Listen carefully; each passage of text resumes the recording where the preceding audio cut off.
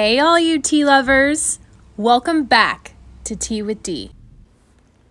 Hey, all you tea lovers. Welcome back to episode 16 of Tea with D. Today, I'm going to be talking about the 5 triggers for an anxious attachment.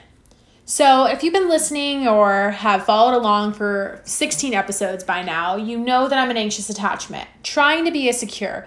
So along my journey, I've picked up some of my self-awareness tools and put them in my toolbox, and I'm now relaying them to you as a potential anxious attachment or whatever attachment style that you may be. Coming from an anxious attachment style, growing up in a back and forth environment where I was shown a lot of love and then there was withdrawn from my parents at times, where I was given a lot of love and then at times my parents were so focused on their own stuff that I at times felt abandoned. And that's one of the core wounds for an anxious attachment. And that's one of the number one triggers is abandonment. I will be abandoned. It's something that you keep replaying in your mind, especially in relationships. And then you pick up this type of theory or mindset in your mind following your further romantic relationships, because in childhood you felt like my parents abandoned me at times, like my future partner probably will too. So you're very cognizant and very worrisome of the change in behavior or disconnect that your partner gives you, causing you to have an override in your nervous system. I remember there were so many countless times where I would overanalyze even a look or a glance or the change in voice, eye contact in my partners, because I was so programmed from my past traumas to believe that, okay, so this is a pattern that happened before.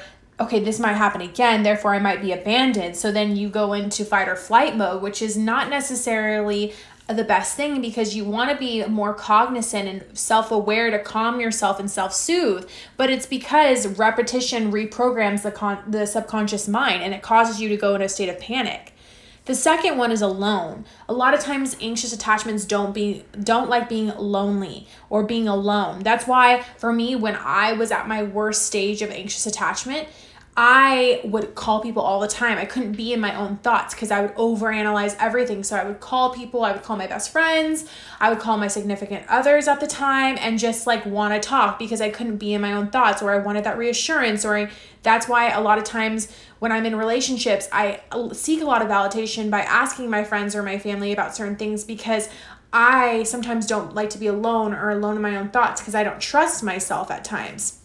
Now, as I've grown up and becoming more secure, as I'm reading and listening to podcasts and really trying to not listen to my inner critic, I've become better with not allowing things to cross my boundaries. So I'm trying to be more tapped into my needs and my boundaries, but being alone is the cause of that. So when you're not tapped into your needs or your boundaries, you have a fear of being by yourself.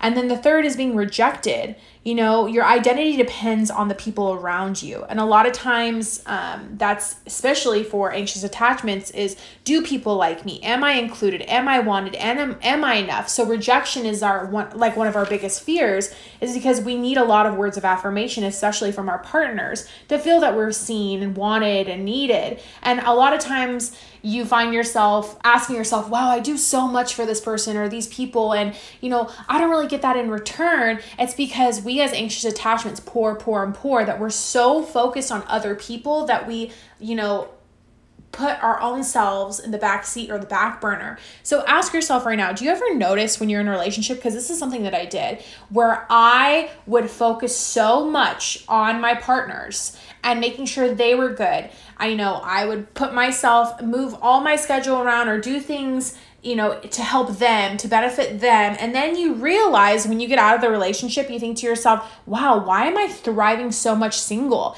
And it's not necessarily your past partner. It was because you didn't set boundaries and because you were so focused on making sure that your partner was good, because your need of validation is having someone want you and need you, because at a point in your childhood, you felt abandoned, and in order for you to feel loved, you had to pour, and your idea of love meant the things that you provide for someone, and the self-worth is not necessarily there. And so a lot of times when we anxious attachments are single, we see ourselves thriving, and it's not necessarily because of our past partners, like I stated, it's because we're now focused on ourselves and we're showing up for ourselves. And then, there's a sense of self-dependence on people's and other people's lives. And sometimes this goes back to the rejection thing and so we do this thing where when we think we're being rejected by people that we love, you think, I love so much, I love them so much, I must not mean anything to them because I'm being rejected by them. And that's not necessarily the case. The fourth one is not feeling good enough.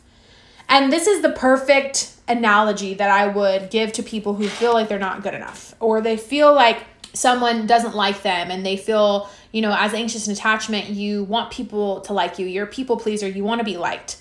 So this is the best analogy for you. You could be the best tasting cup of tea in the world, the temperature, the flavor, and all, but someone could still prefer and only like coffee, and that's not your fault. It's just sometimes people prefer other things, and that's based on previous programming are usually the reasons. Don't diminish your self-worth because someone doesn't like you. If someone doesn't like you, they have their reasons. Maybe because in childhood they had someone that was very similar to you and that's a trigger for them. Or maybe, there's something that they see in you that they envy and you maybe might be jealous of, or they don't like, and that has nothing to do with you. That has to do with someone else. So someone else's projection and idea of you has nothing to do with you as long as you know your own self and your self-worth.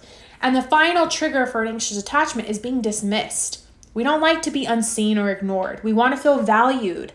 And it hurts our self-worth when we don't feel like we are valued. And a lot of times is when we're feeling unseen, we get anxious and we overreact and we can, go off the wall because you're like, I'm here, I want to be seen. And depending on your partner, it could be hard for that. And it could be a difficult situation for you. And so that's why it's very important, and I always stress this now more than ever, is when you get into relationships, especially as an anxious attachment, you have to be whole and heal first. I'm still trying to heal and try to become a secure attachment. I'm starting to set boundaries for myself and for other people around me. If I don't want to do something, I don't need to do something. If I feel like my needs aren't being met, okay, I'll voice that instead of trying to perceive and make myself think that people should know how I feel. People shouldn't know how you feel unless you voice that. People can't read your mind. And for me, talking to multiple anxious attachments, I've learned that that's something that we do, is we assume that people are going to know, and we expect that people are going to be able to treat us the way we want. And that's not really how the world works. In order for you to get something, you have to ask for it. In order for you to get something, you have to go after it. And so my whole point for today's podcast is remembering your self-worth. When you feel abandoned, tell yourself, I will not be abandoned. And if I do get abandoned, because this is, sometimes people do leave, and that's okay. You tell yourself, you know what, maybe it was for the best. And you say, in the moment it feels like, SHIT, but it might be for the best for you. And when you feel alone, ask yourself, why do I feel alone? Why don't I like sitting in my thoughts? What's wrong? Why can't I be by myself? So maybe journal how you're feeling. If you feel rejected, instead of saying, do people like me? Say, people like me.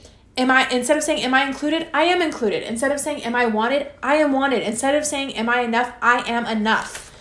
And then not only for not being good enough is not everyone is going to be your cup of tea, and you're not going to be everyone else's cup of tea, and that's okay. And lastly, when people dismiss you or you feel unseen or ignored, ask yourself, is this person or situation right for me? And if can they validate me? I should validate, and you should validate yourself first, but can you be validated in this relationship or partnership or whatever capacity that is? And if you can't, then that's when you take a step back and ask yourself, am I going to allow my self-worth to be put on the line based on how much I feel or the longevity of this relationship or person?